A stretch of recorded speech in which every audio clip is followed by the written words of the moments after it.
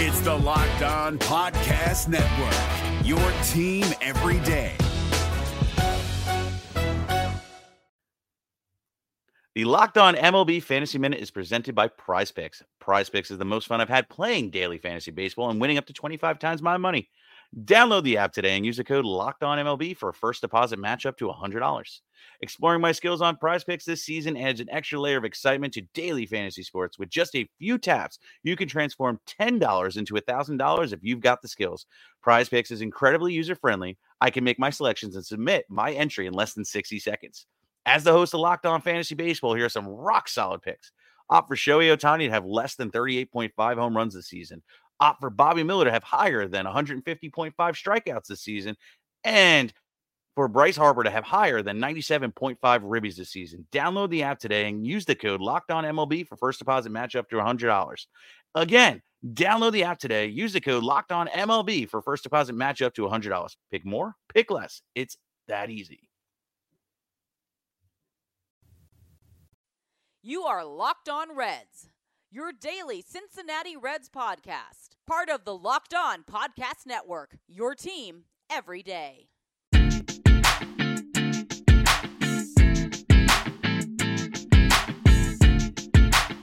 What's up, Reds fans? My name is Jeff Carr, and you are Locked On Reds.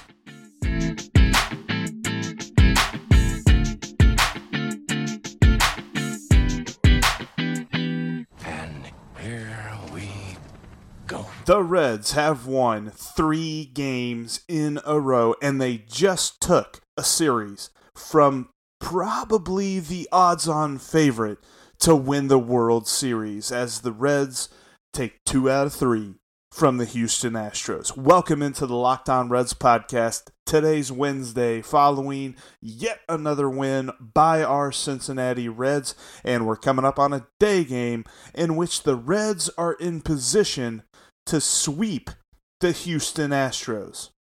Yeah, I just said that. You can check your ears, maybe get like a Q-tip or something, I don't know. But I really did just say that because it's really happening. The Reds have a chance to sweep the Houston Astros. And now that I've said that twice, they probably won't. But whatever. I'm really excited. Thank you so much for downloading and listening to today's podcast.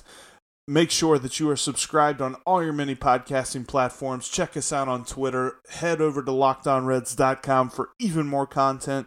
And give us a call at 513-549-0159. Because, man, we are excited. I know it's just a 3-game win streak. And I know there's still a lot that's got to happen for this team to get back to where we want them to be, where we hope they can be. But they just beat Justin Verlander. A man that I thought, you saw what the Reds did a couple of weeks ago against Max Scherzer. Max Scherzer shut them down. It was a clinic on how to pitch in the major leagues. Max Scherzer was amazing. Justin Verlander, the Reds hit just enough. They didn't hit him all over the place, but they got 3 home runs off of him and scored plenty. They got 4. That's all they needed because they only gave up 3. Another win for the Reds now, and we're starting to wonder. We're starting to talk. Maybe this is turning into something. And again, I'm not going to go there because we've gone there all year. We've said this is it. This is where it starts. This is how the Reds get going. I'm stopping short. Not going to say it just yet. But man, Tuesday night was awesome. The first inning, Disco kind of labored through the top of the first inning, but he got out of it just okay. And then up comes Jesse Winker, and bam, just like that, 1-0. Joey Votto doubles. Man, we're feeling good. Suarez strikes out. Okay, yeah, maybe coming down a little bit. And then Derek Dietrich with his first home run since his 3-homer game. And my goodness, things are feeling great. And DeSclafani pitched a pretty decent game. It wasn't a perfect game by any stretch of the imagination. Runners were on base just about every inning of the game that he pitched. But he was able to pitch around them, and he was able to keep the runs off of the board from the Astros. Only 1 run scored against them. And then Amir Garrett gave up a 2-run home run to Alex Bregman there in the 8th, which made it interesting, made it a 1-run ball game. But hey, the Reds were able to win. And it was interesting because just like Monday night, there was one out there in the 8th with a runner on base, and they decided to bring in Raisel Iglesias with 5 outs left in the ball game, and the Reds up by 1. Deja vu all over again. Was he going to get all 5 outs? Well, see, there was a scenario baked in there where Raisel Iglesias' spot in the batting order was going to come up 3rd in the bottom of the 8th inning, so he was never going to finish the game, which then brought Michael Lorenzen in for an entire 9th inning instead of just 2 outs, and Lorenzen pitched beautifully and got his 4th save of the season. And it's funny because they were making a big deal about it on the television broadcast on Fox Sports Ohio. Is Lorenzen the closer now? I don't care about that. I care about who's coming in, who's getting people out, and are the Reds winning as a whole. If you're going to attribute a save to someone, then whatever. I'm not worried about that. Who's the best reliever in this bullpen right now? That's what I'm worried about. Okay, I'm not even worried about that, but that's what I think about when it comes to this bullpen. I'm not thinking about who's the closer, who's the setup man. That stuff's past. That stuff's old news. I'm not caring about that anymore. I care about whether the Reds get a win, and they've done that 3 times in a row now. Let's see if they can keep this streak building. We're going to talk about that whole best reliever in the bullpen here in just a moment. I want to table that for just a second, but I want to highlight Joey Votto because they talked about him on Reds Live postgame. They said that since May 14th, he's batting .324. He's got 7 doubles and 3 homers, which the power numbers, whatever. We've discussed this. It's not going to be like it used to be. But he hit 2 doubles tonight. He was 2 for 4, 2 doubles tonight off of Justin Verlander. And he just seems to be the kind of hitter that steps up to the challenge whenever he's facing a tough pitcher like Verlander. And it was a treat to watch those at-bats. It was a treat to watch Verlander work. I'll be honest with you. I really wanted to watch this game just to see him pitch because he's an awesome pitcher. He's going to go down as one of the better pitchers to have pitched in Major League Baseball history. I'm not saying he's one of the greatest of all time by any stretch of the imagination, but he's been a really good pitcher, and he's probably top 5 in the game right now. So it's a special night to see a guy like that pitch against the Reds, and it's even more special when the lineup does what it did tonight. Real quick, though, I want to get to thanking Hotels.com, our sponsor for today's episode. Check out Hotels.com. They've got great rates, and you can get rewarded for your stay. Stop hate-liking your friends' vacations. Hate-liking is whenever you see your buddy take a picture and post it on Instagram, and you're like, dadgummit, that's a good-looking picture, but I'm stuck here in my office cubicle. Go to Hotels.com, rectify that, get yourself on vacation for a good rate. New game day shirt? Boom, cashback. Food for the tailgate? Boom, cashback. Even buying a round can earn you cash back when you use your debit card. And yes, we said debit card. With Discover Cashback Debit, everyone can earn cash back on everyday purchases. In sports, it's hard to predict who's taking the win, but you know what's guaranteed to win? Discover Cashback Debit. Did I mention there are no fees, period? This one is a real game changer. Check out transaction eligibility and terms at discover.com/cashbackdebit. Discover Bank, member FDIC. You're listening to the Locked On Reds podcast here on this Wednesday. Thank you so much for downloading and listening to the show. My name is Jeff Carr. The Reds have had a very nice 3 straight wins, and because of the Pirates being off on Monday and then the Pirates losing on Tuesday, the Reds now have a little bit of separation in 4th place. They're a game and a half above the Pirates now, and they're starting to look up. They're starting to trend up. Now with 3 wins in a row, that ties their longest winning streak of the season, which that in itself is kind of a bummer to say, because at this point in the season, if you fancy yourself a good team, You probably have a few more win streaks that are bigger than 3. Maybe they're working on that right now. It's going to depend a lot on how they perform against Garrett Cole today in the season or the series finale. A businessman special here at about, if you're listening, depending on when you're listening to this, it could be right now. At 12:35 p.m. is the start time. And the interesting thing is the Reds against Garrett Cole has not fared well against the Cincinnati Reds in his career. In 67 innings pitched, Cole has allowed 68 hits and 37 earned runs. He even has 25 walks. Now, he has compiled 73 strikeouts against the Reds, but the Reds have hit 8 home runs off of Garrett Cole in his career, and he's got a 4.97 ERA for that time span against the Reds, and it's 12 total starts against Cincinnati. So it'll be interesting to see how they can build on that, because for pitchers that have fared well against the Reds, for some reason this lineup that has been all topsy-turvy has actually played pretty well this season against those types of guys. And then as far as pitchers who have struggled against the Reds in their career, Jason Vargas, the Reds have struggled against them in 2019. So I don't know what's going to happen. Garrett Cole himself is a very talented pitcher, and those statistics aren't necessarily indicative of what's going to happen. They just talk about what has happened.